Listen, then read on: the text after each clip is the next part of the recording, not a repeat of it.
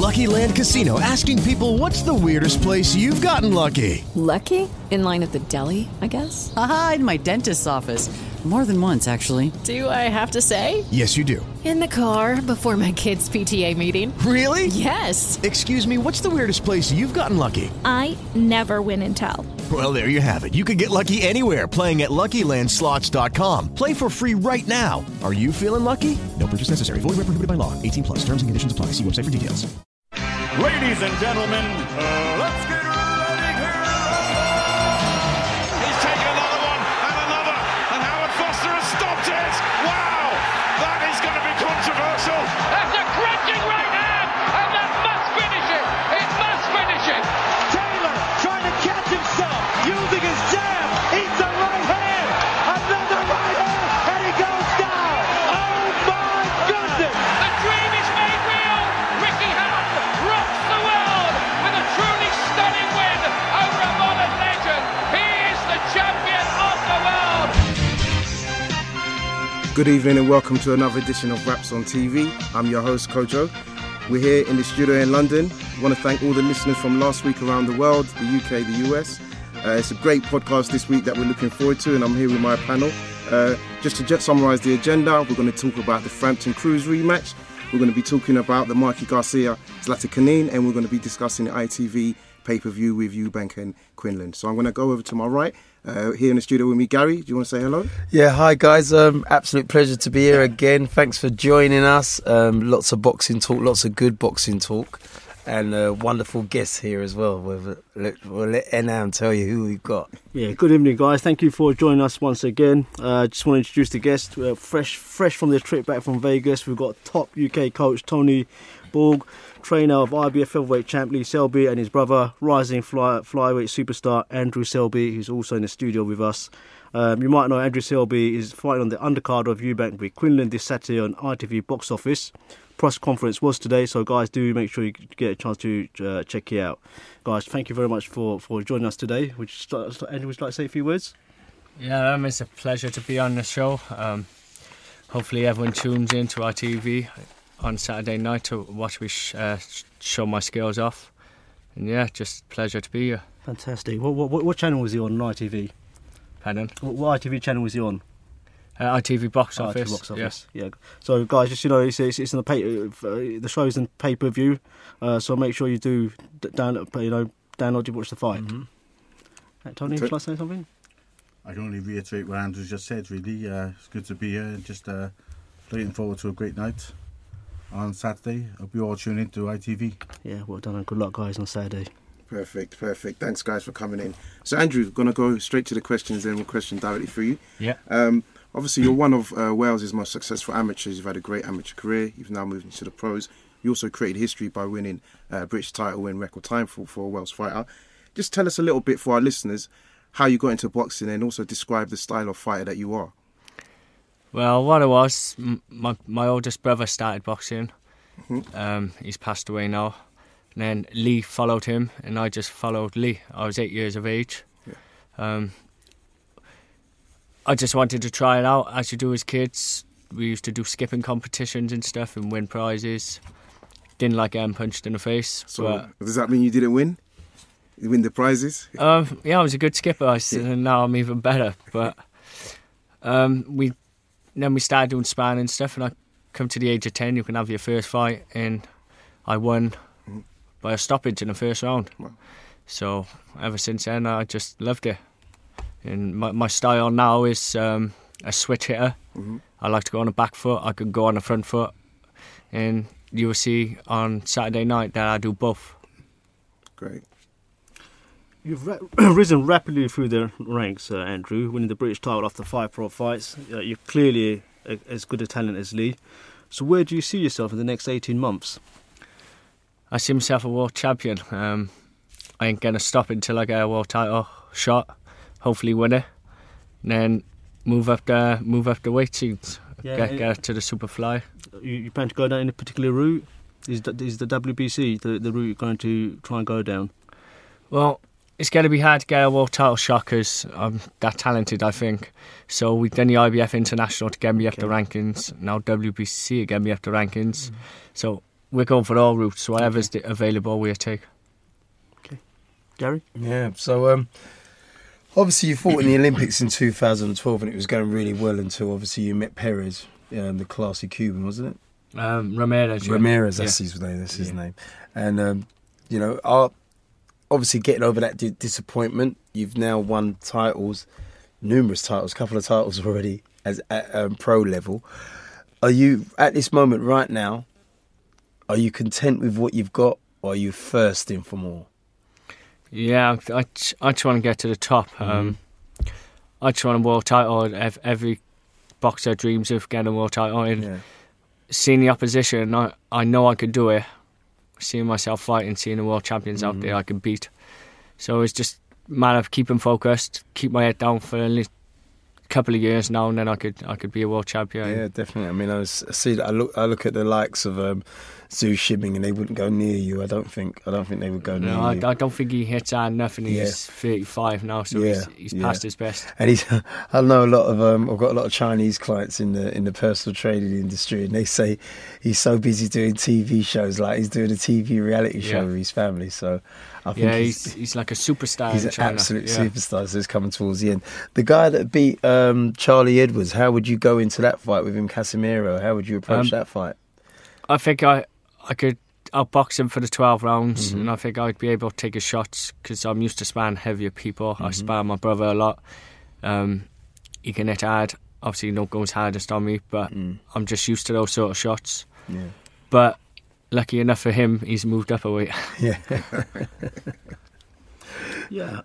So you were the 2012 GB Olympic World Silver and Bronze. You won the European Gold twice, and European Bronze twice as well, and now the British Flyweight champ. I think you took your time following your brother into the paid ranks. Why is that, and how have you found the transition into the pro game? One of I was on Team GB, and you're obviously in a 4-year cycle. I went to the Olympics, didn't medal, and then I had to sit down with Ron McCracken. He was like, "Listen, you can win gold at Rio, and you can still have a good pro career." So I signed to stay on for another 4 years. But I weren't enjoying myself as much going up to Sheffield every single week. I think that was my 9th year up there. So I did stay on my family and watching my brother win a world title, being successful. I just wanted to follow him, so I got myself out of Team GB, and here I am, and I'm enjoying it. I'm enjoying them more than ever. Do you think his success is, he helps you in the sense that he's now got a known presence within the boxing game, and because you're his brother, and you're also a Selby, do you think that's opened doors for you, or?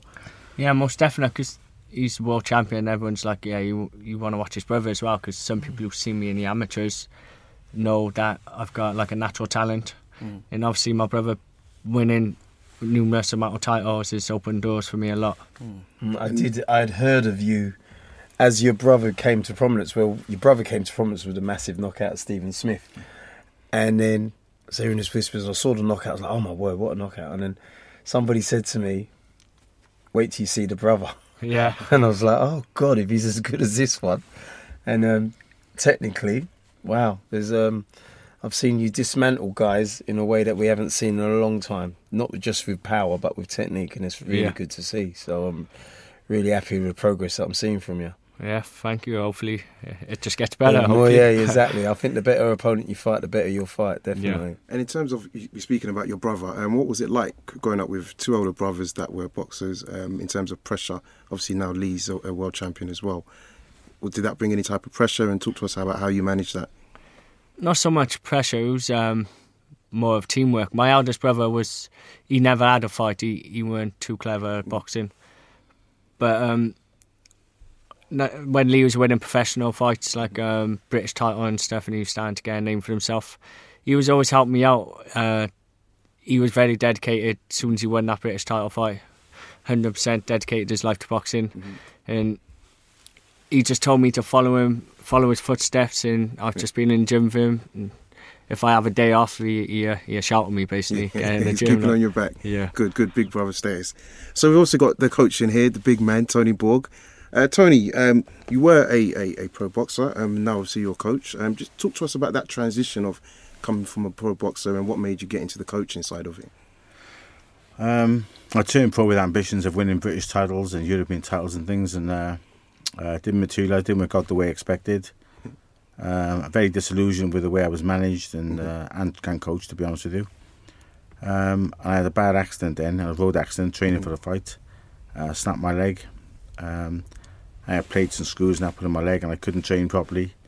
Couldn't make weight anymore, and I just thought, right, I can't just walk away from the game. Now I've been in the gym since I was 7. So I went back to another gym and just started coaching. And I've had a lot of success with the amateurs and pros. And that's all I do now, all day, every day. Perfect. Yeah. What type of boxer were you? How would you describe yourself as in terms of your style, and how do you nurture the slick style of Andrew and his brother? As a young kid, I was natural to boxing.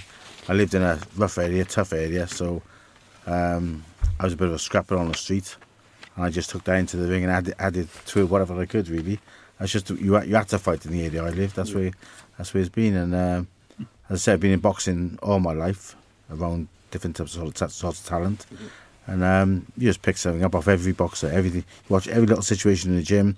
I'm actually 2 10-year-olds. See one little kid doing something, I think, that's a great idea. That work it's yourself. Amazing, isn't it? You never stop learning. Never stop learning. Yeah. And I think once you get to the stage where you've trained a couple of champions, you've got a British champion, you've done this, done that, you think you know it all, but it doesn't work like that at all. I never stop learning. Yeah, never stop. Man, that's the right mindset to have. And obviously we've got Gary, who's a coach as well, here with us in the studio, so he's bringing a lot of experience in. Even us being on a show, we're always learning as well, and learning to a bit more depth as well. So just talk to us and tell the listeners what is involved in preparing your fighters for the big fights, you know, world titles, British titles and things like that. I don't believe you can put it, it's not, you can't write it in black and white. You know, you can't just say, okay, week 1 we're going to do this, week 2 this, week 3 on, you know, a day off this one day of the week. It's just different with every boxer. You try and treat them all the same, it'll go out the window. It just doesn't work. Yeah, I mean, how does it's very individual. How does that play when, you know, Lee had his fight cancelled? So, you know, we would have been preparing for weeks and weeks and weeks. You know, he's on a big card, hoping Frampton wins, hoping he wins, leads on to a big British unification fight, and then for that to happen to Lee, I mean, how disappointing is that? It'd be disappointing for every boxer, but to Lee, it was absolutely destroying, like soul destroying. And he dealt with it really well, considering. It was really, we'd been out there for the last 2 weeks, working hard. Prior to that, we'd been out on training camps in America, out in Spain, up in Sheffield, working in our gym, and he's worked so hard. You know, he lives the game. So to go out there and for that to happen to him at the last minute was really difficult to deal with. Is he getting compensated at all? Is he going to get paid? I can't really comment on that at the moment. Obviously, that's what his management team are out there working on now. They're still there at the moment, or on their way back. They'd have come to some conclusion. And we'll know in the next week or two. And what was the reason? Was it just paperwork? Did the guy have weight-making difficulties? What? He came into the country late, and his blood tests was a failure. Hepatitis. So obviously they weren't going to let him box because of that. And it's so sad because style-wise, I watched him a couple of fights on YouTube. I thought, tailor-made to make Lee Selby look great. You know? The name was given to me some time ago as a possibility. Then he was going out to Japan to box for Final Eliminator. We thought the Japanese guy would win, but obviously he didn't. And I thought, well, he's perfect for us. Yeah, perfect. You know. Yeah. And he was in such good shape. I couldn't see it going past 7-8 rounds. Yeah, I would have seen that. You know, that's a fight that, you know, he didn't have like a Gradovich chin or anything. No. He was going to go. Definitely, he was tailor-made for Lee. The ideal situation last Saturday, obviously with the Frampton Santa Cruz fight, it would have set up a mouth-watering clash, all British clash between Lee and Carl. As a fellow trainer, how would you prepare for Lee to fight with A, Frampton, and B, Santa Cruz? How would you prepare him to fight Frampton? Frampton, Lee's style is, in my mind, all wrong for Frampton. That's what I've said before. He'll push Frampton back when he wants to. He'll use the ring when he wants to. He'll hold the ring. His left hand will be dictating the pace of the fight. And when he's ready to step up a gear, and Lee's got so many gears that you haven't seen, he'll step it up and it'll be too much for him. I think it'll be a great fight for the public. All the fans out there will love it, but It's Lee Selby all day. I thought, and you know what, we unfortunately we live in the Twitter, Snapchat era, and so things get forgotten quite quickly. His performance against Gradovic, in my opinion, was one of the best boxing performances, pure boxing performances I've ever witnessed. I was sitting ringside, and it was just marvellous, you know. Well, we studied loads of tapes of Gradovic. Lee doesn't bother. Yeah. He doesn't bother looking at his opponents. He just says to me, "Have a look. What you think?" And you have a look. But he might have a look now again. But he does. And then you just give him the game plan. Yeah. And Gradovic, I just thought, this is just perfect for him. Yeah. So another one. To be honest with you, that was the easiest sparring session Lee had. Yeah. Right over, for the 8 rounds, that was the easiest sparring session Lee had. It looked like a sparring session. For months, he was playing with him, Yeah, Well, definitely. the guy's just a high pressure fighter, really, isn't he? It's everything's on intensity with him, it's in your face. And they're looking at Lee, tall, skinny, just wearing down. After about 4 or 5 rounds, he's going to blow up, but he won't. Because don't get me wrong, with Gradovic, he's a good fighter. He's a good pressure fighter, and he's beaten many good fighters. But against at the time, wasn't he? Yeah, but it's just against this kid now. He's one of, as I've said, I think he's one of the world's best boxers. If you said to me, "This is boxing," you put on a tape of Lee Selby. Yeah, that's how good he is. The Welsh Mayweather. Exactly, very skillful. And the man to my right as well. He's not as naturally gifted as Andrew, but he is. His talent's amazing. He's technically brilliant in it. He reads the fight well, and he can dictate and switch gears as it suits him. So great fighter. You mentioned Lee stayed in the US after you left to meet Al Heyman with Chris Sanigar. Yeah. Can you just tell the listeners what Lee's next steps and options might be? Does he have a mandatory, or do you have any particular plans that you'd like to fight someone in particular? Well, the mandatory was Victor Barros, yeah. obviously. So that'll have to be sorted out now. They make their decisions there. What happens with his blood tests? In the meantime, Chris Sanigar is out there now with Al Heyman, and they're trying to arrange an alternative fight for Lee, either out in the States or over here. Anytime soon? Yeah, possibly. Yeah. I saw a tweet from David Hay. He wants him on his show. Do you think that's likely to happen? It's a very strong possibility, yeah. That'd be a great night if Lee's on there. I'd really enjoy that. Besides Andrew and Lee, who else have you got coming through the gym? Craig Evans has just won a WBO European title against Tom Stalker. I've got Mitchell Buckland, Gary Buckland's brother. Okay. He's a real talent. He's 11-0. Really slippery, stick boxer. Oh, more of a boxer than Gary, yeah? Okay. Gavin Gwynn, he's 3-0. Morgan Jones, he's 9-0, I think it is. Super middleweight. Lots of talent for the gym. Yeah. So how many kids have you got in total? Sean McGoldrick just turned in pro. Sean McGoldrick, yeah. Got Dale Evans just come through. Dale Evans. Yeah. He's back with us now. Do you need any help? I might move down to Wales. Yeah, so it's a lot of talent. Don't go. I'll see you guys later. We could do the podcast from Wales. Yeah. We've also got a young girl, Ashley Brace. She's number 1 in Europe now. Okay, what weight is she? Bantamweight. Wow, I'll tell you what, bantamweights, the girls' bantamweights, there is so much talent. Bantamweight right through to lightweight, there is so much talent coming through, she's honestly. Just walking through her she's talented, yeah, she beat, good. Was she a 3-time world champion or challenge? 2-time world champion. She beat in the last fight. Wow. What's her name? I'll have to say. Ashley Brace. Ashley. Everybody's scribbling, taking notes. We were struggling. Her opponent pulled out and we were struggling. The agent rang and said, "Listen, I'm not trying to rip anybody off, but this is gospel truth. We can't get another opponent. The only girl we have got is this girl here. Here's a record. I'm not going to lie to you. She is good. She's very good. Formal, but that's all we can get. And they short notice." So we put it to her. She said, "Yeah, I want that straight away." And great fight, and she won. Wow. Wow. So is she part of the Team GB setup now? No, she's pro.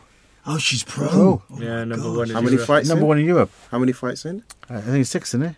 6 fights, 6 So fights. what shows is she fighting on? I mean, Down in Wales. She's She's Wales, fought twice in London on dinner shows, and 4 fights I think is in Wales. Oh gosh. Looks like we're going to be on a train She's down to managed by Wales. Chris Sanigar as well. Okay, yeah. He managed him, I trained him, so she's a good girl. That's it, brilliant. You've got a nice little link up there. Excellent. Good. So guys, last weekend, big rematch out that happened. Santa Cruz, Leo Frampton. What do you guys think of that result, and how did you think the fight went? I thought that Santa Cruz adapted his game plan much better. He fought this fight much better than Frampton did. I thought Frampton dropped off the scale a little bit, and Santa Cruz stepped up to the plate. One raised their game, one lowered it, and the result. That was it. That was the That result. was it. Andrew, he fought a better fight. What was your thoughts? It was a great fight. Obviously, I watched it, and Santa Cruz. He said at the press conference what he was going to do. He said he was going to box him. He was going to throw a lot of punches, finish fast, start fast, finish fast, and that's what he done.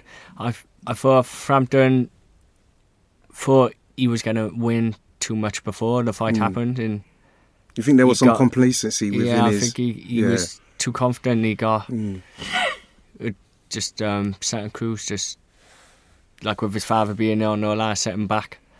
So I figured he had the game plan perfect, which he would against Frampton.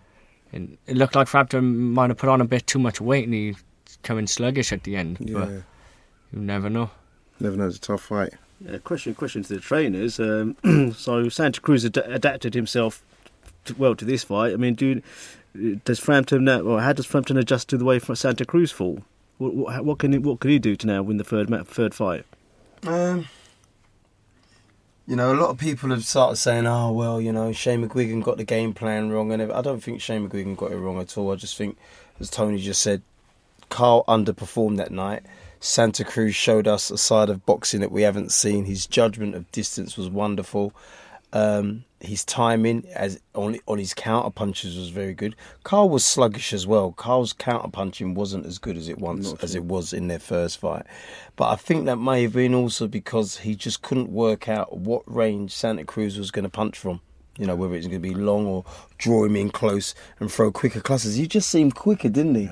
He just seemed quicker that night. Even when he got closer in terms of the body punches, I thought Santa Cruz outworked him. We live in this era where, no disrespect, I love the boxing fans, but not enough of them know about the game, and they're quick to pillory or try and attack Shane McGuigan for saying, "Oh, they got the game plan wrong."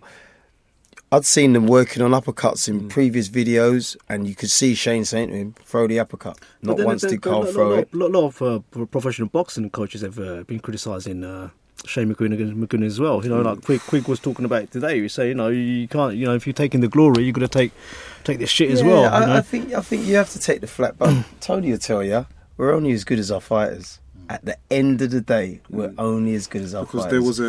We can have prepared them as well as we could have done for 12 to 14 weeks. We're as good as they are on fight night. We'll get the accolades if they look really good, and if we don't, then we've got to take the criticism. But we do have to take it. There was a few commentaries, people feeling that Frampton didn't actually listen to the game plan as well during the fight. When McGuigan was talking to him during the rounds, people felt that Frampton still went out, didn't adjust, didn't adapt, and was still throwing wild shots. Well, that's what happens on a bad night. See it? I've been in fights. I boxed Dale Bryan for the British title in 1995.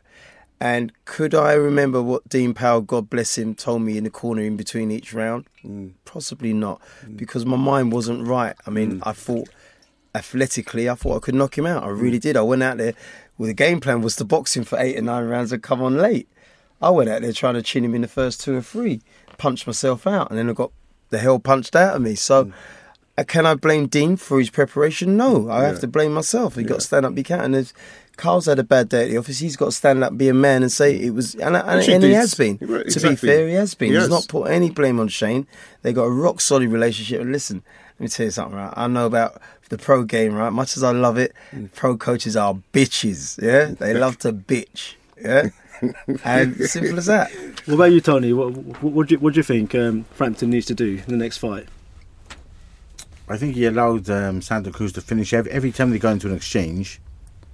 He threw 3, Santa Cruz come back with 2 or 3, and he threw 2, and then Santa Cruz would finish every exchange with another 3 punches and a double jab. Yeah, he's so clever, wasn't it? 3, 2, and then you go bam, bam, bam, and step away. Yeah, so the variation. Every exchange. Yeah, the variations. How does he deal with someone who's got such a significant reach advantage? How does he overcome that? Well, I think with Frampton, he's good at hitting him with 2 shots, but he would come back in a straight line, and that's when Santa Cruz would hit the straight punches. If you'd hit him head body, slip to the side, come back, move. Maybe that could beat Santa Cruz, because Santa Cruz likes you to stay in front of him so he can let shots off.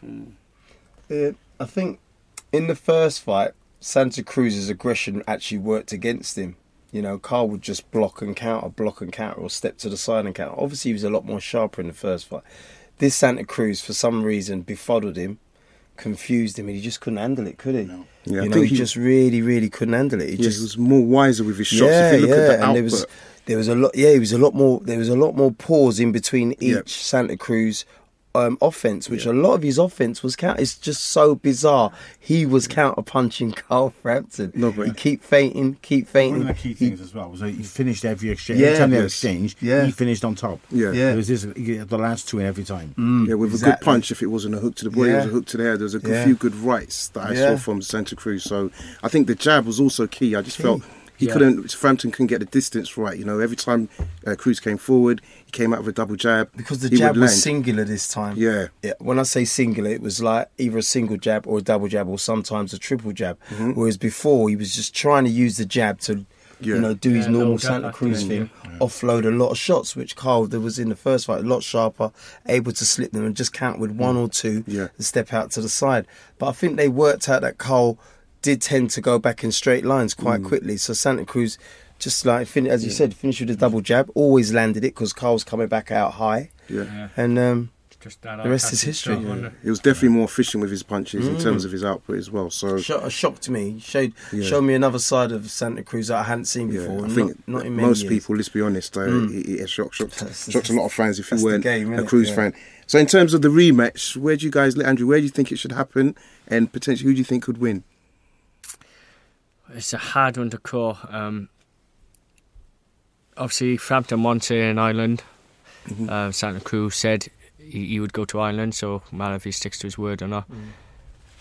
I think it's on the day. Like, they can both, if they fight 10 times a year, it could be 5-5 every single year. Do you know what I mean? I agree. If Frampton just does the sharp shots and moves out the way, he could pick him off. But Santa Cruz, he brought out a game plan which no one expected. And he showed you he can box and he can fight. So if he boxed like he did last time, he could just do the same again. So it's a really 50-50 fight every single time. Agreed. Well, a question from someone called Duke808. I'll probably ask this to Tony. Can McGuigan's schedule impact preparation?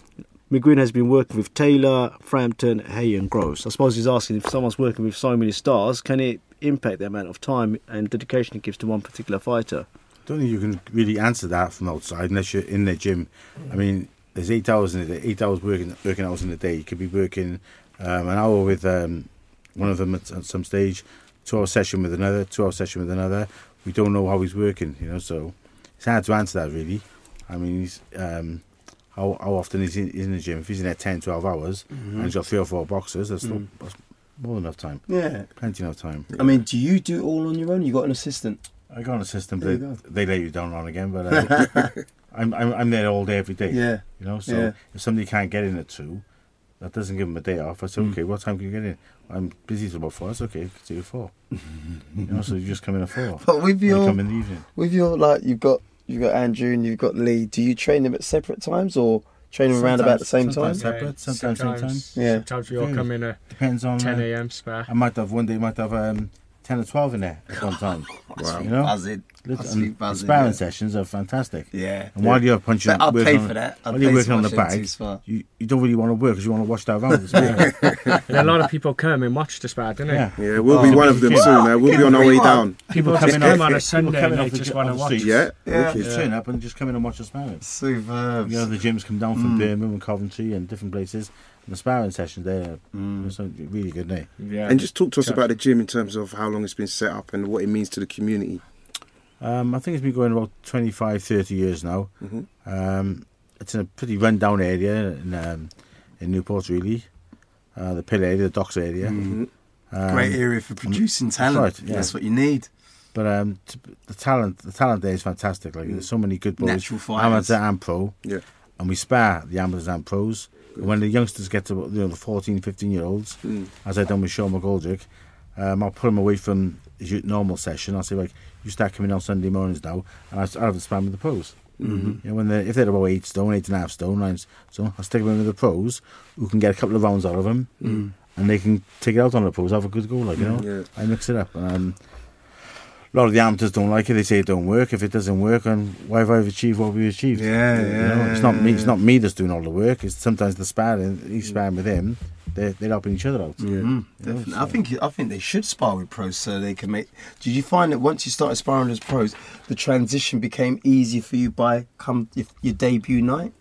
Yeah, definitely. I remember being on Team GB, and they had a few journeymen come up, and my brother fought Sid Razak for his first fight. Yeah. And my brother punched doors out of him, and he come in to spar with us, and I had to spar, and I remember I was so nervous. Yeah. But I thought, is this really that easy? But obviously I knew he was a journeyman. And then they get tougher opponents in, you're punching them, and they just tire you out. And then after 4 rounds, Ron McCracken like, get out before they start picking it up. So you just got to learn to be fit then and be as tough as them mentally and physically. Definitely. I mean, I remember sparring with Carl Froch before he won the world bronze. Right, I mean, sparring with him and David. I hated sparring with David because if you stand tall against David, you get murdered.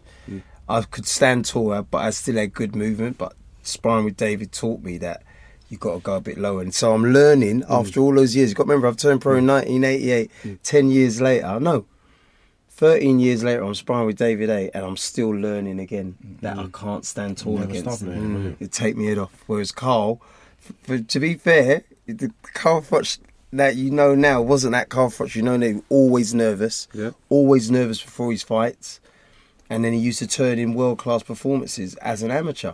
And David said to me, Don't back off from Logan. Start throwing your uppercuts. Oh, bloody hell! He started throwing his uppercuts. Luckily, they just missed. But I could feel the wind going past me here. But but it's so good to as soon as I turned pro, first guy I sparred with. No, before I turned pro, Clinton McKenzie, former European champion. It's good experience. It's good great experience. Good prepares you. So we're going to open up the phone lines. Thanks for the listeners that have been listening, and we're going to go out to 985. 985, question or statement? Hi, 985, your reception's a bit bad. Hello there, can you hear me? Yeah, I can hear you briefly. Line is really bad. Just about. I don't know if you're next to a radio or something, mate. I don't know if you want to just switch that off. Yeah, 985. We'll go to another caller and try you again in a bit. So we're going to go out to 918. 918. The floor is yours. Hello, hiya. Karina. Hello, hiya. No, it's Karina. Hello, hiya. Hello, Gary. How you doing, darling? Hello, Hi, Tony. Karina. Hello, Andrew. Hello. Hello, hiya. So, Karina, question or statement? Well, you can. So a few quick questions to both, really, because you kind of answered my question about what Lee might be doing next. I just want to mention that to Tony as well. Obviously, Josh Warrington's had his press conference this week and said he wants to fight Lee at Ellen Road in the summer. Has that ship kind of sailed now, or is that still a possibility, or is Lee aiming higher now than Josh Warrington? That ship sank. He's a fool. He talks nonsense. He was offered the fight. He said he interfered with his wedding plans, and he still fought on the same night. So he's talking the wrong end, really. Yeah. That's an official duck. Yeah. Karina, you got a question for Andrew? I just want to sort of, because obviously, do you know much, with him being Welsh as well, do you know much about Joe Cordina? Obviously, he's turned pro, and do you see, how do you see his sort of prospects in the pro ranks? Yeah, well, I've known Joe for ages. We spent many years on Team GB together. We're in the same gym. Yeah. Went to the Commonwealth Games and stuff. He's always been natural talent. He's got skills that people can't teach, and I think he'll adapt to the pro game well. Obviously, you've got to work on a few things because you're fighting professionals now, and they can add lighter gloves. But all he has to do is just knuckle down, and he'll do very well. I think he'll win some titles. Thanks, Karina. Right, so I mean that because. So, Karina, we're going to move on. You see as well. Sorry, we're going to move on, Karina. We haven't got much time, but thanks for calling and listening in. We do appreciate the dedication that you've shown. Apologies. Take care, darling. Take care. Sorry. Oh, and everybody's dropped off the line. So, Inam, you want to read a question from Twitter? Yeah, just someone called Sonia's S is asking, is it true you boxed Lomachenko? Yes, I did. What? How'd that go? Yeah. We were 17, for the World Championships. This is when Lomachenko first won the World Championships as an amateur, and he was first noticed. It was for a medal. I lost. Obviously, he beat me. No one knew who he was then until he won. And he dropped every single person in that World Championships, even a Cuban in the final. But my claim to fame is he never dropped me. Yeah. And was he pretty much the same sort of fighter that we saw in 2012? Was he switching? I'm not going to lie, he was better then, I think. He was absolutely... I remember one time he actually tapped his ankle and hit me with a right hand. And I thought, bloody hell.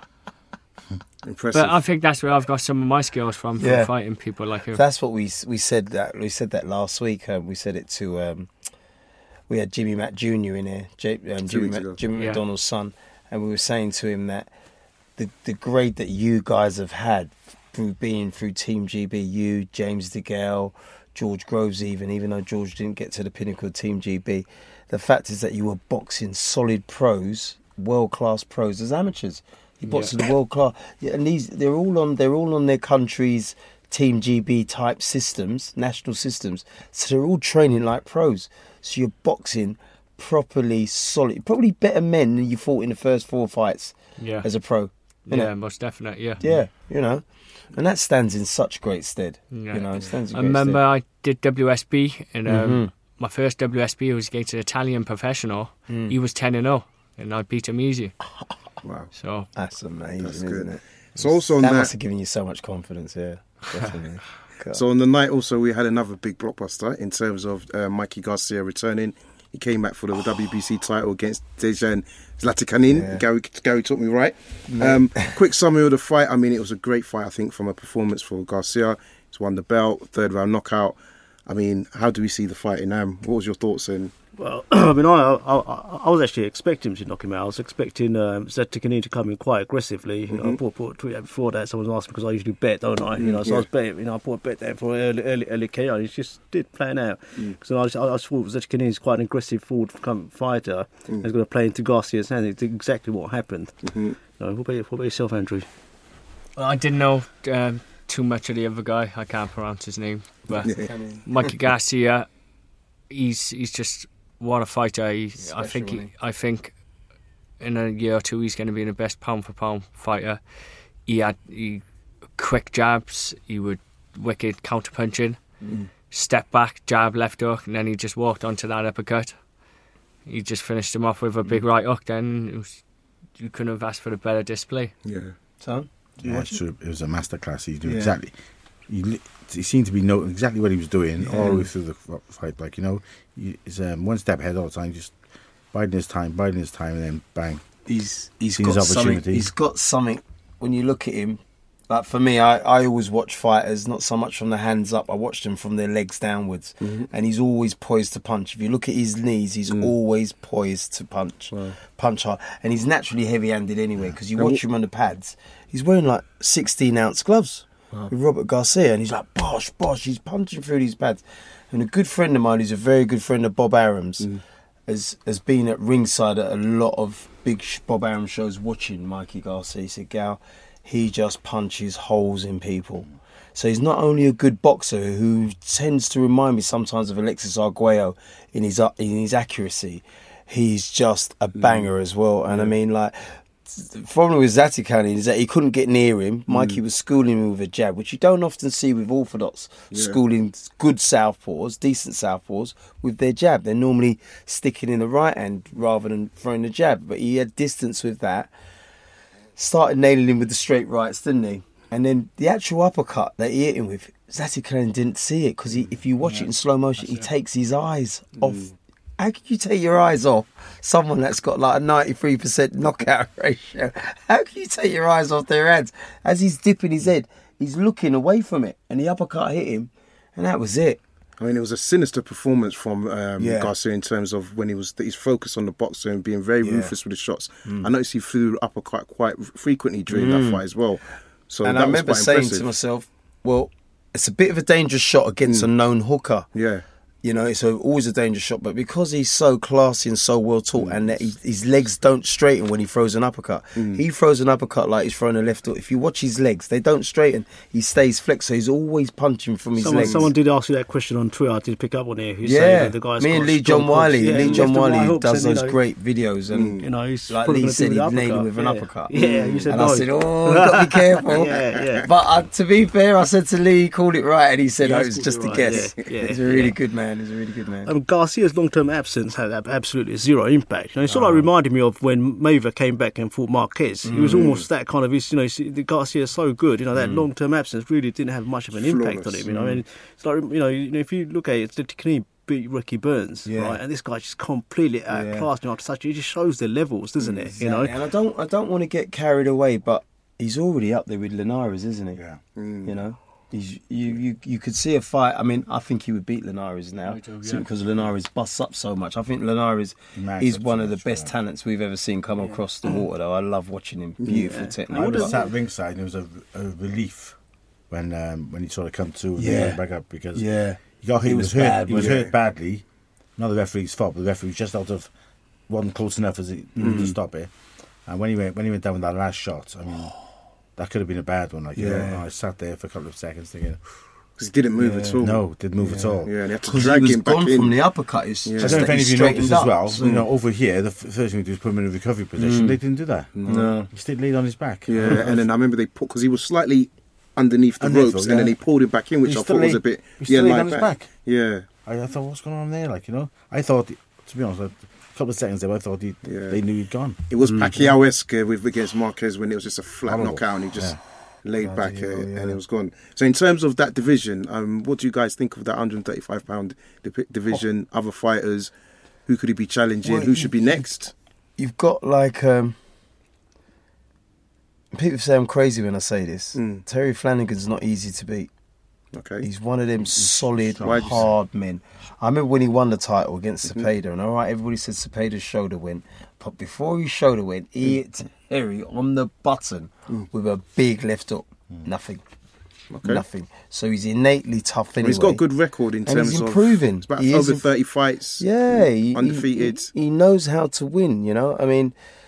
Garcia's special, so if Terry got beat by him, it's no disgrace. But I'd still like to see him given the opportunity. You know, for me, the two best men at 135 now are Linares and Garcia, and then there's a little gulf after that. Yeah, you know? Easter Jr. Sorry?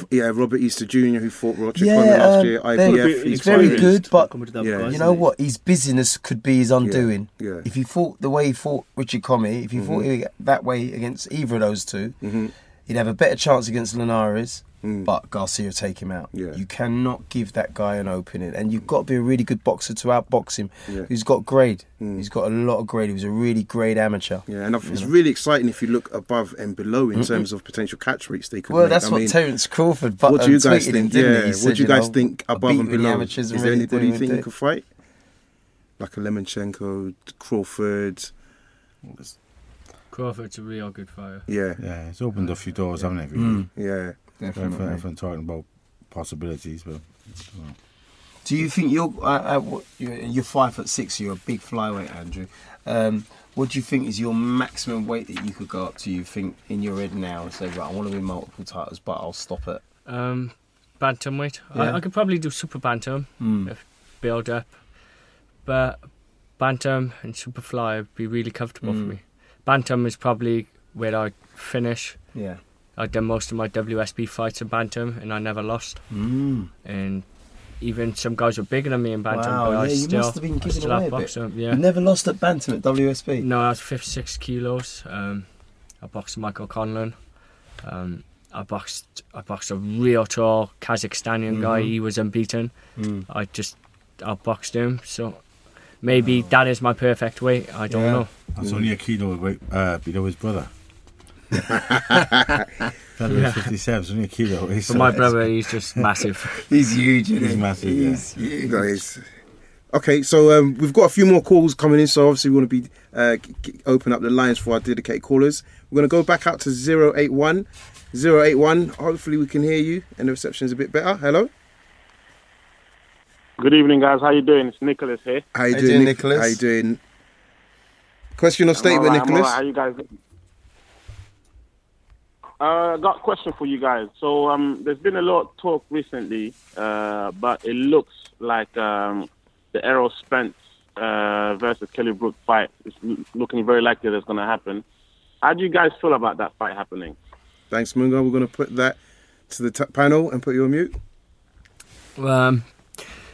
It'll be a good fight if it happens. I seen Errol Spence come down to Cardiff before, and he fought one of our fighters, Fred Evans. He won Olympic silver medal, and he did Fred Evans in that fight. And after that fight, he said, "One day, you watch me. I'm going to be a WBC champion of the world." Yeah. And I've always kept my eye on him. So it's going to be. He's a real special talent. So it'll be a tough fight. Come on, say I'm putting you on the spot. I don't know who I could go with. I really, I think you rate them both as highly. I think Errol Spence needs some tougher opponents, and this would be a big test for them. Yeah, definite. Tony, he is a real talent. I've watched him a few times, and I said he boxed Fred Evans down in Wales a couple of years ago. You can see then he's an outstanding talent. Still a little bit early yet. I think he needs a few more fights. Wow. So you don't. So what you're saying is that you don't think he's ready for a mandatory challenge against Kilbrook right now, considering he's knocked out Algieri. I think maybe another one or two fights might suit him.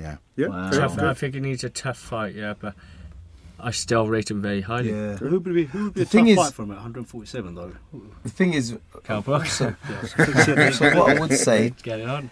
What I would say is that they've steadily matched him up. He's never been matched down. If you look at the thing, he's never been matched up. He's steadily matched him up. He's still smashed him. He reminds me a bit of how Bob Arum matched Miguel Cotto. Miguel Cotto was knocking out solid journeymen that didn't get knocked out on the way up. It's just the way that he hits them, they just bruise up. They get busted up really quickly. And this Spence kid, for a southpaw, he's really aggressive. I don't think there's anything worse than a really aggressive boxing southpaw who knows what to do with it. You know, and he destroyed Algieri, destroyed Bundu. Yes, these are solid men that have gone rounds with some good fighters. You know, Khan, off of a bad display against Algieri, gets to fight Canelo.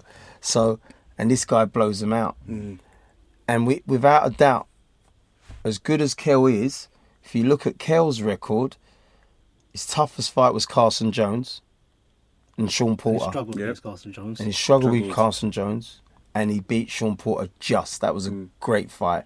The Sean Porter that I saw against Furman would give him another tough fight. I think he'd always have a tough fight against Porter.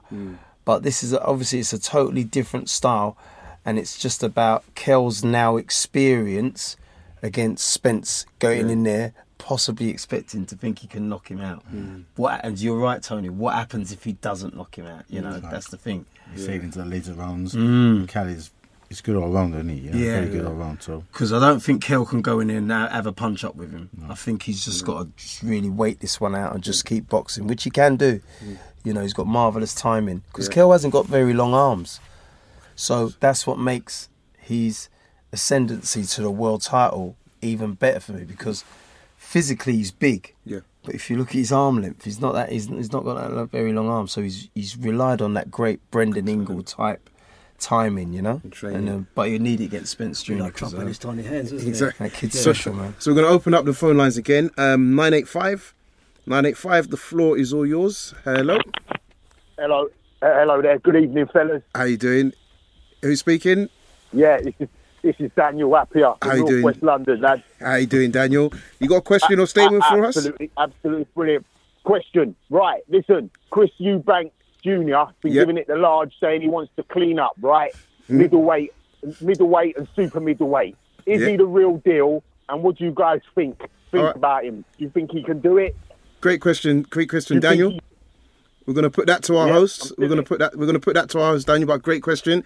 I'm going to look at the man Gary and say, do you think he can do it? Is he the real deal at super middleweight? Because he has obviously moved up as well. He is one of the world's best athletes, but I don't think he's one of the world's best boxers. Okay.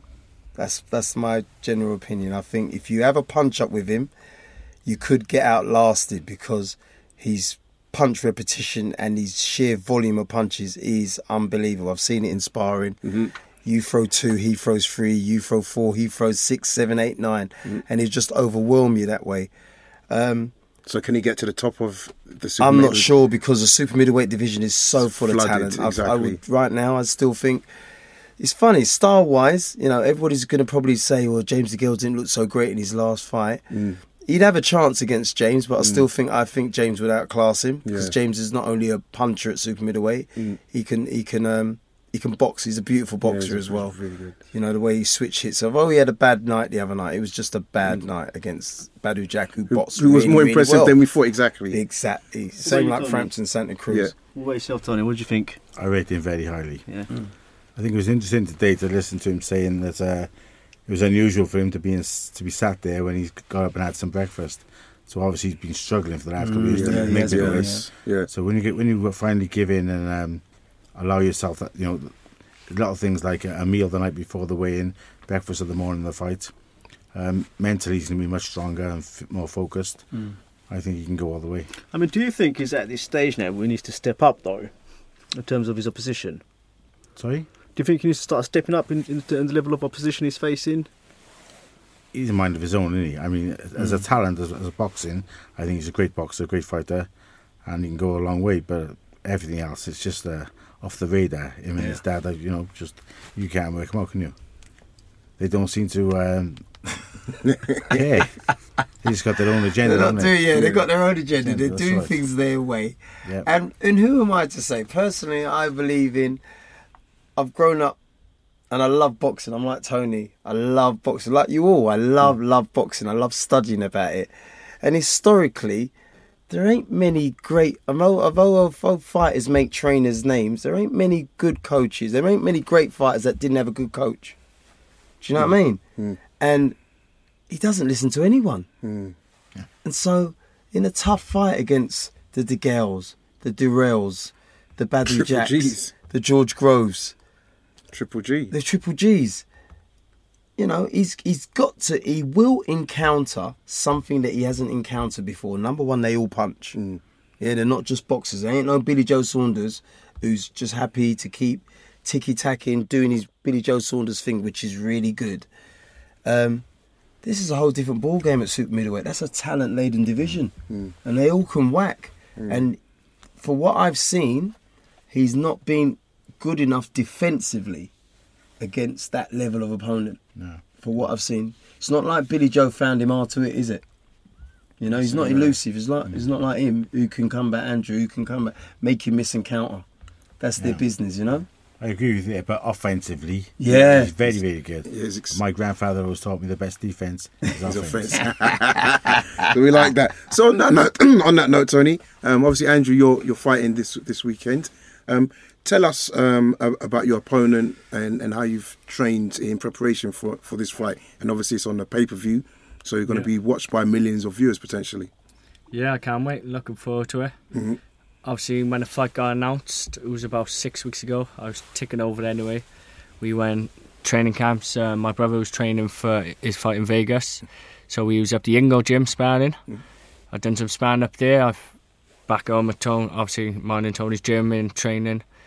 People come down for sparring, sparring in Bristol as well, so all my training went perfect, no injuries or nothing. And obviously I'm fighting a guy from Philippines, Adin Diali.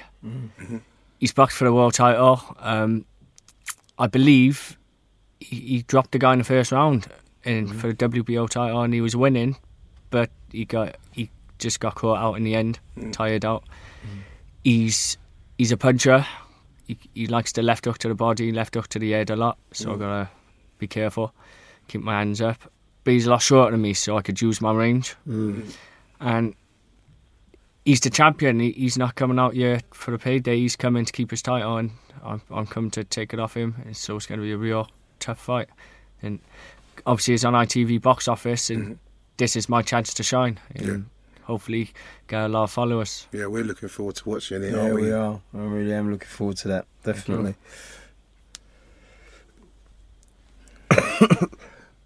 Oh God! Someone had to ask a question. Oh, God. So on last week's show, we had Chris Congo, who's also fighting on the undercard, and there was a little bit of talk about the criticism for this fight. I mean, do you want to just tell our listeners and sell it a bit to them about this fight and why they should be tuned in, not just yourself but the undercard? Well, first, if you're a true boxing fan, you'd like pay to tune in anyway, because Chris Eubank, he's an up and coming star, but the undercard is. It's worth a tenner each fight, I think. You've got a lot of special talent. You've got Kid Galahad, you've got David Price, you've got Adam Etches fighting John Ryder, which could be fight of the night. Yeah, it's a really good fight. That's two guys who like to stand in the middle of the ring toe to toe. So I think everyone should just tune in, because the undercard will make the night anyway before that's the main event. That's a great crossroads fight, isn't it? Etches and Ryder. Ryder needs to win that fight, and Etches had the bad knockout against. That's it, yeah. Yeah, the kid that knocked out, the kid that stopped Frank Buglioni. Do you remember? Oh, I can't forget. Chudinov. Burton. No,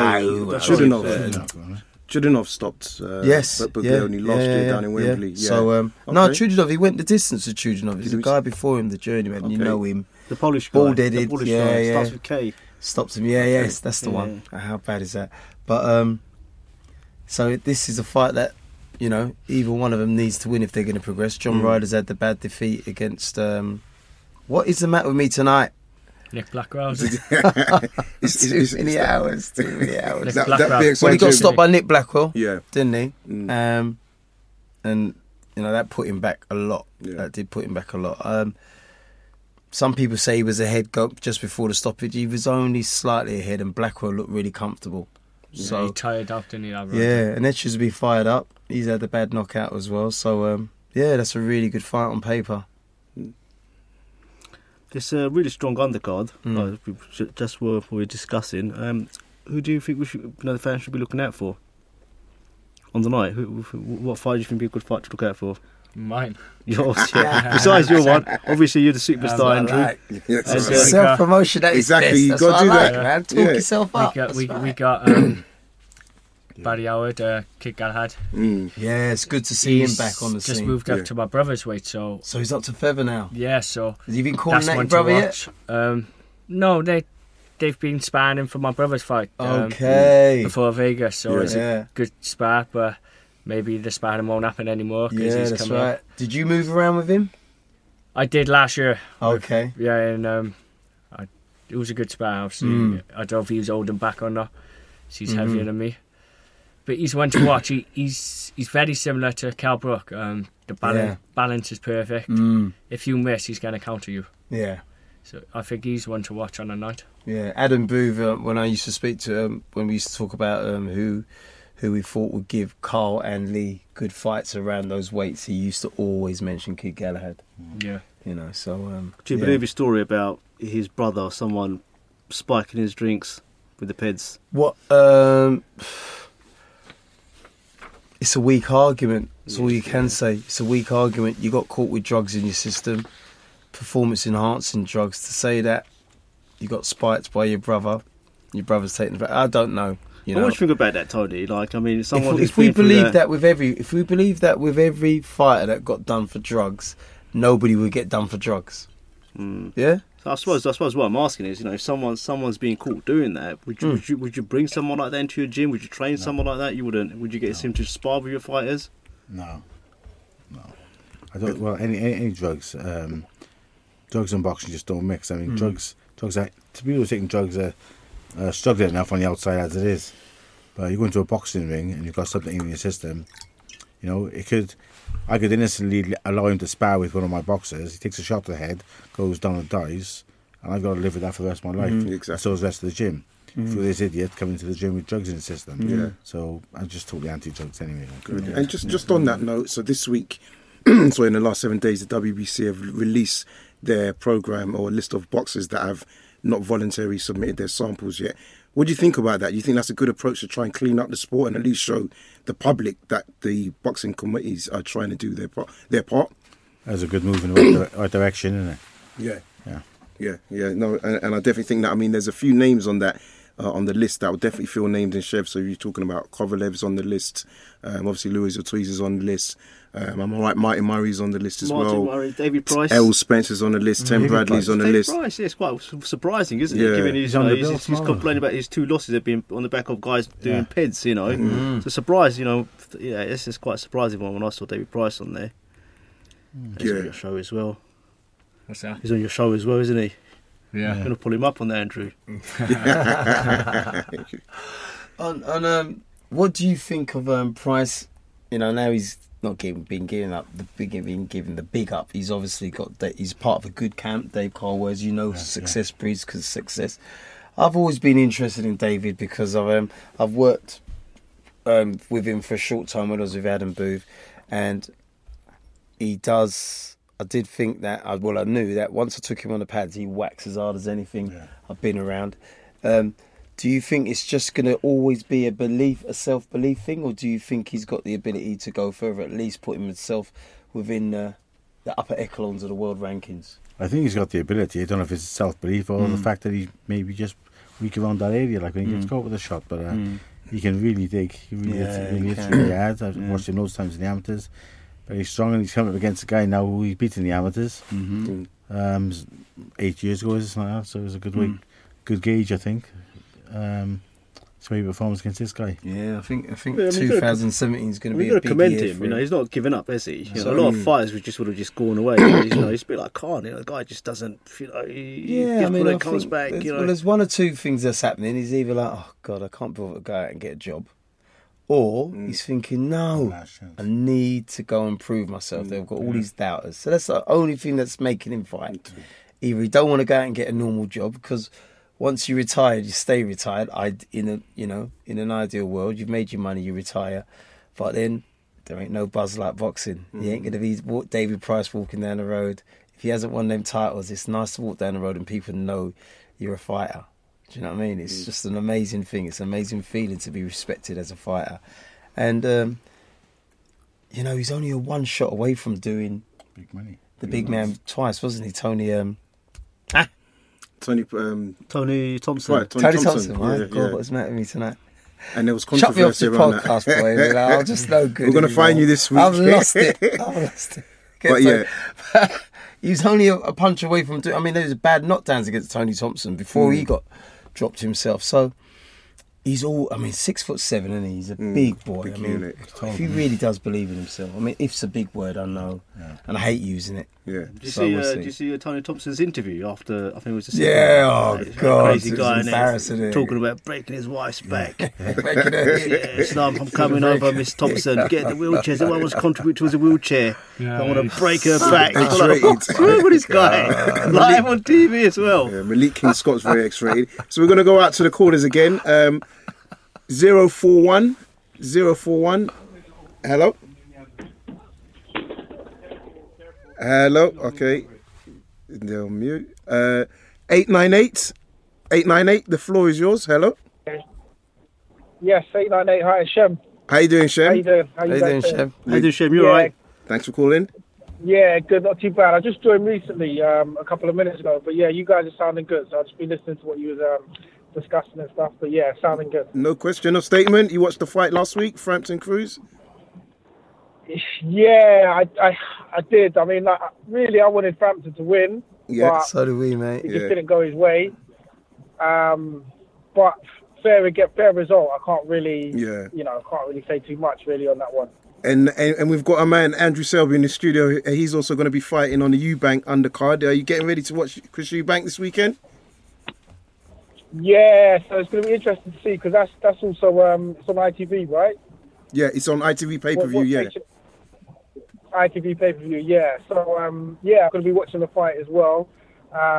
Always watching these fights. Interesting to see what happens, and see what happens, really. So, Shem, what are you doing on Saturday night? Are you watching it with the boys, or are you going to the pub? How are you going to be watching it? Well, I was going to call you guys up and see, where we're watching the fight. See if we got the links.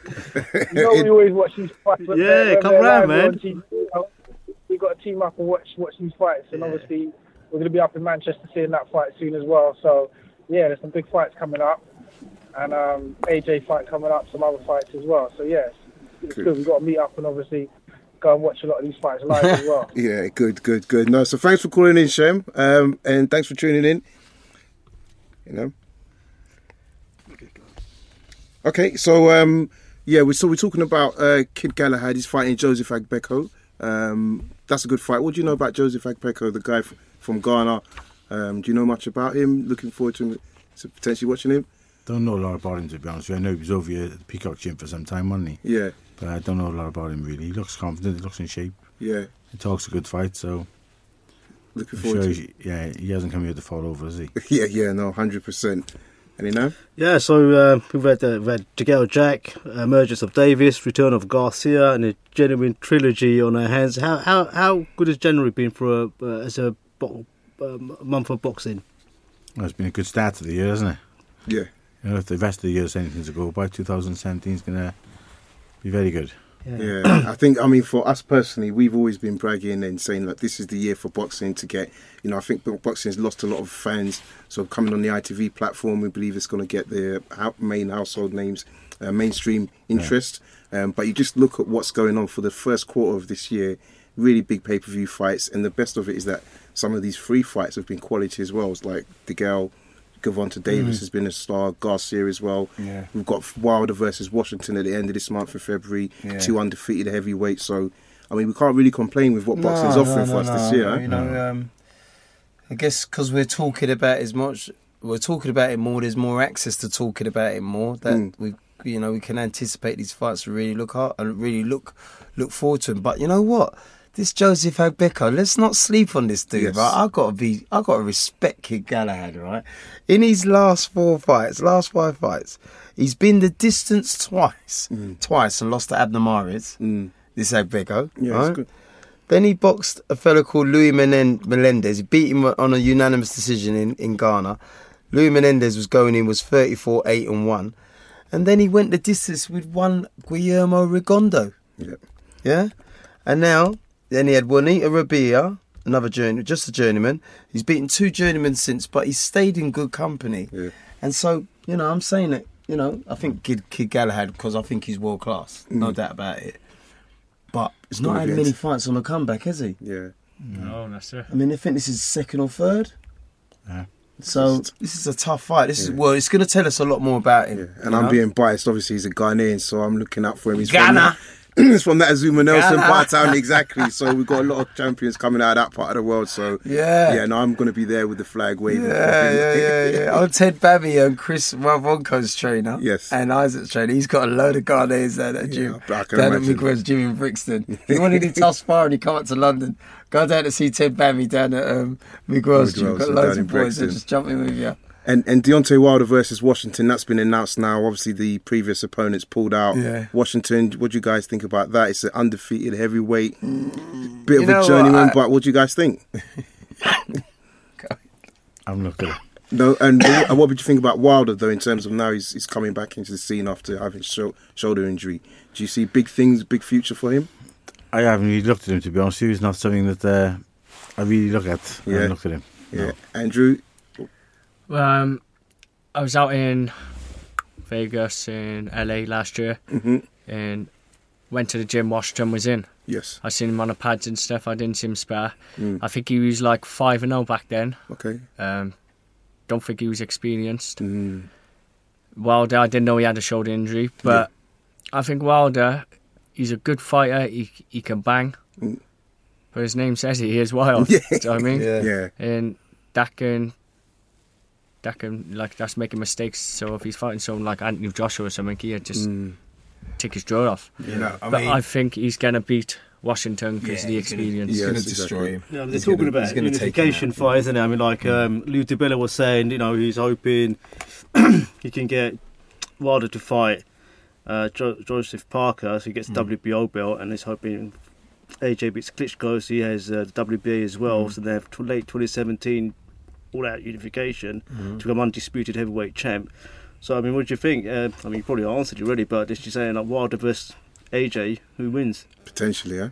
Potentially, yeah. I think AJ will win, but with them two, because they can both proper bang, it's like a game of chess. Who's the clever person on the night? And because Wilder hits Joshua, we've seen Joshua get wobbled a little bit by Dillian White. And we've seen Wilder get hurt by the guy Joshua just beat. The Brazil. No, Molina.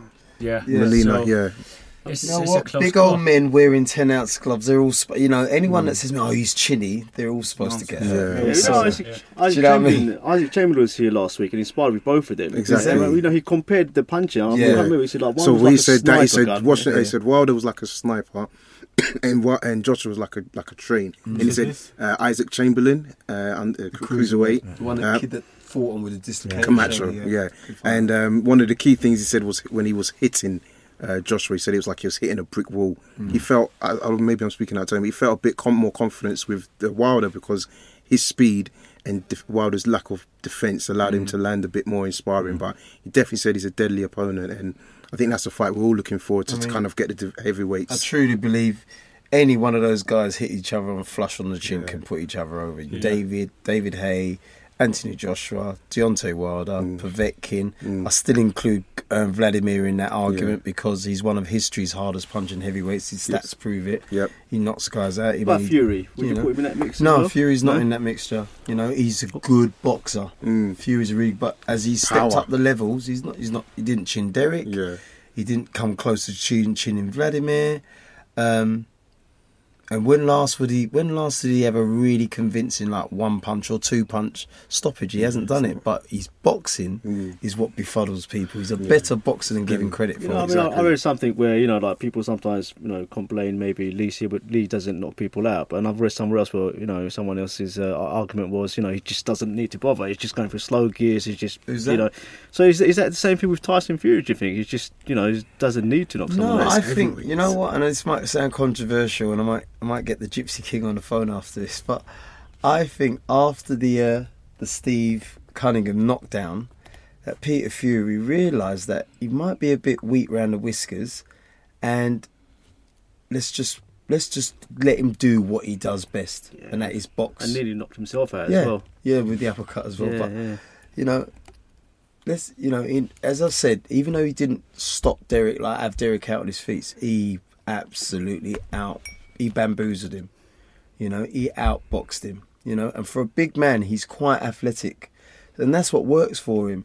And I think Peter Fury's done a marvellous job of paper. That's what you do sometimes as a coach. You don't tell your fighter that I'm papering over the cracks, but you enhance their strengths, try and minimise their weaknesses.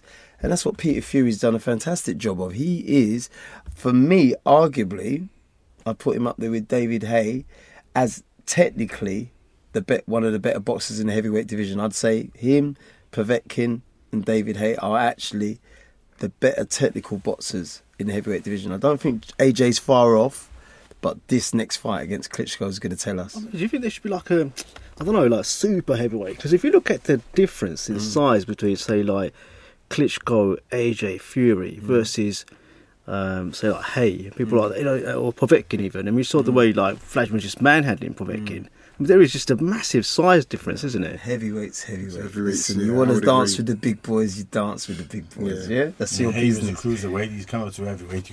That's his choice, right? That's his choice. Back in the day, there was only 8 weight divisions. If he was going to go up from flyweight, he would have had to go up to bantamweight straight away. He's saying he might finish at bantam. Yeah, Andrew's saying he might finish at bantam. It is what it is. You want to dance with the big boys at heavyweight, dance with the big boys. David Haye did it for a while, weighing only less than 15 stone.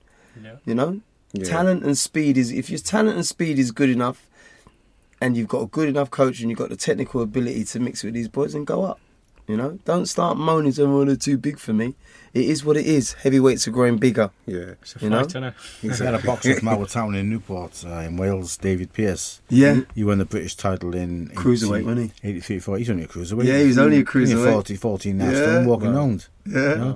And he beat Neville Mead for the British title. Yeah, I remember that. Fought for the European title as well. So, guys, it's been a great show. Just want to talk about a fight, or is it a fight I would tell people to look out for? A guy called Felix Verdejo. He's fighting on Friday night in Puerto Rico. You aware of him? We were on the bill with him when Andy Lee knocked out John Jackson. Yeah. And special because he had a motorbike accident, didn't he? And it's funny, no disrespect to you, Andrew, but Lomachenko, he boxed him in the 2012 Olympics. Yeah. Bearing in mind, I think Felix is only around about 23. Is that? Yeah, only had about 28 amateur fights. Yeah, he won a qualifier. It was amazing. Lomachenko said, without a doubt, the best kid I've ever faced. Is this fighting King Pete? He's fighting in Puerto Rico. Lovely boy as well. I'll tell you what, it's so easy for. Sometimes you're around fighters and you know that when they're not around you, you know they're arrogant pricks. Do you know what I mean? I don't get that with you, Andrew. I don't get that feeling with you. But you sometimes... But like, with him now, basically, we were warming up. Andy Lee was getting ready. We were warming up. We were in a room amongst other... There'd been another 3 bouts that had gone ahead of us. So the changing room was quite empty. It was quite a large changing room. And when I walked past Felix's, Verdejo's training room, I thought, it's a bit small. He had all these Puerto Rican mates in there and they were all like lording him up and he's warming up. And then his coach comes in and says, our room is a bit small. Would you mind if Felix comes in here and warms up? We're like, fucking hell, of course not. So he comes in. Mate, there must have been about 7 or 8 of us in the room. Bearing in mind he's having a fight.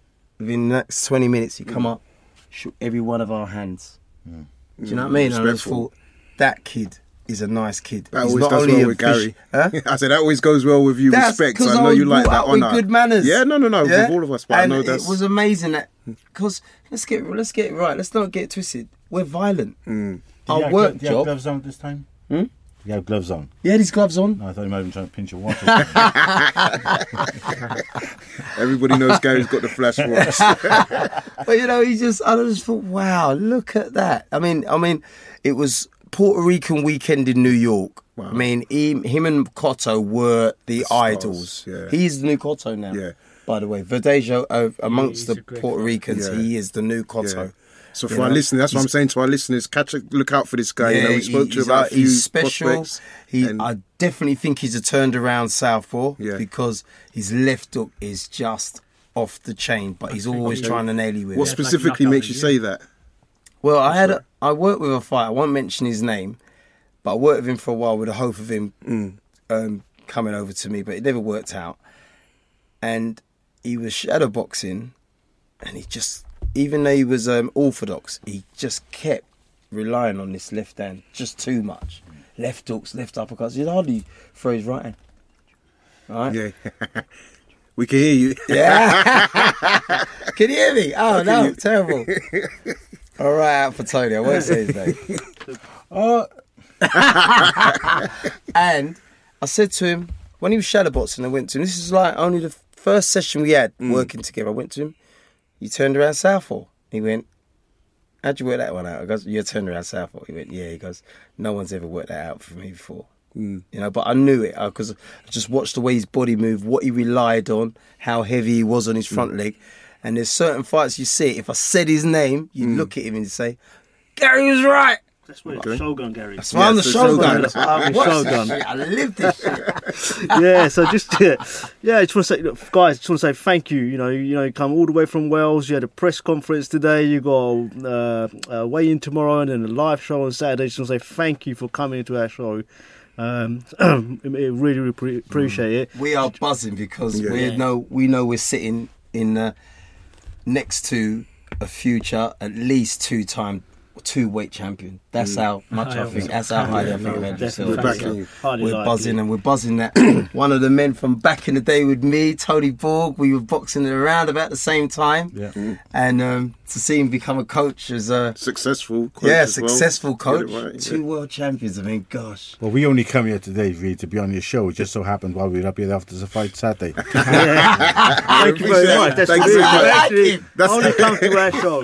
You see how the raps on his groin. So, guys, do you want to shout out your Twitter, Instagram to the listeners where they can follow you? My Twitter is at Andrew Selby 1, and I think it's the same with Instagram.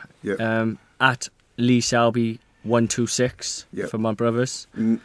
And Tony, you can contact me on Facebook. Tony Borg. Tony does have a Twitter account, but he shares it with Emma. Yeah. Is that your missus? My missus, Do you want to shout that out, Tony? Yeah. So it's Miss EJO if you want to contact Tony via Twitter. And he's available on Facebook as well. And Gary? Gary Logan68 on Twitter. Gary Shogun68 on Instagram. With all of my 14 pictures. And guys should check out Gary's Instagram account. It's a privilege because the guy's never had it before. Now he's all coming on and you can see all the top talent at Bix. So I have nice pictures of it, I'll tell you. Yeah, it's what education. What my pictures are just about my clients. I try not to feature too much in the pictures because, got to be honest, right? Not so much boxing coaches, but personal trainers are wank. Bad reputation. They're wank. Most of them are about their pictures. They put more pictures about themselves than they do about their clients. Without your clients, you wouldn't have no pictures. You'd be broke. I mean, you get some serious people coming through on there. Unbelievable, man. So, guys, just to know that you should follow us on our Twitter, Instagram, and Facebook at Raps on TV. It's been a great weekend. It's been a great show this week. Andrew, good luck. Tony, good luck for the future as well. Guys, thank you for joining us as well as usual. And listeners, appreciate all the support. Keep watching, keep following, keep sharing. Okay, round 2. Name something that's not boring. A laundry? Ooh, a book club. Computer solitaire, huh? Ah, sorry, we were looking for Chumba Casino. That's right. ChumbaCasino.com has over 100 casino-style games. Join today and play for free for your chance to redeem some serious prizes. ChumbaCasino.com. No purchase necessary. Void where prohibited by law. 18+ terms and conditions apply. See website for details.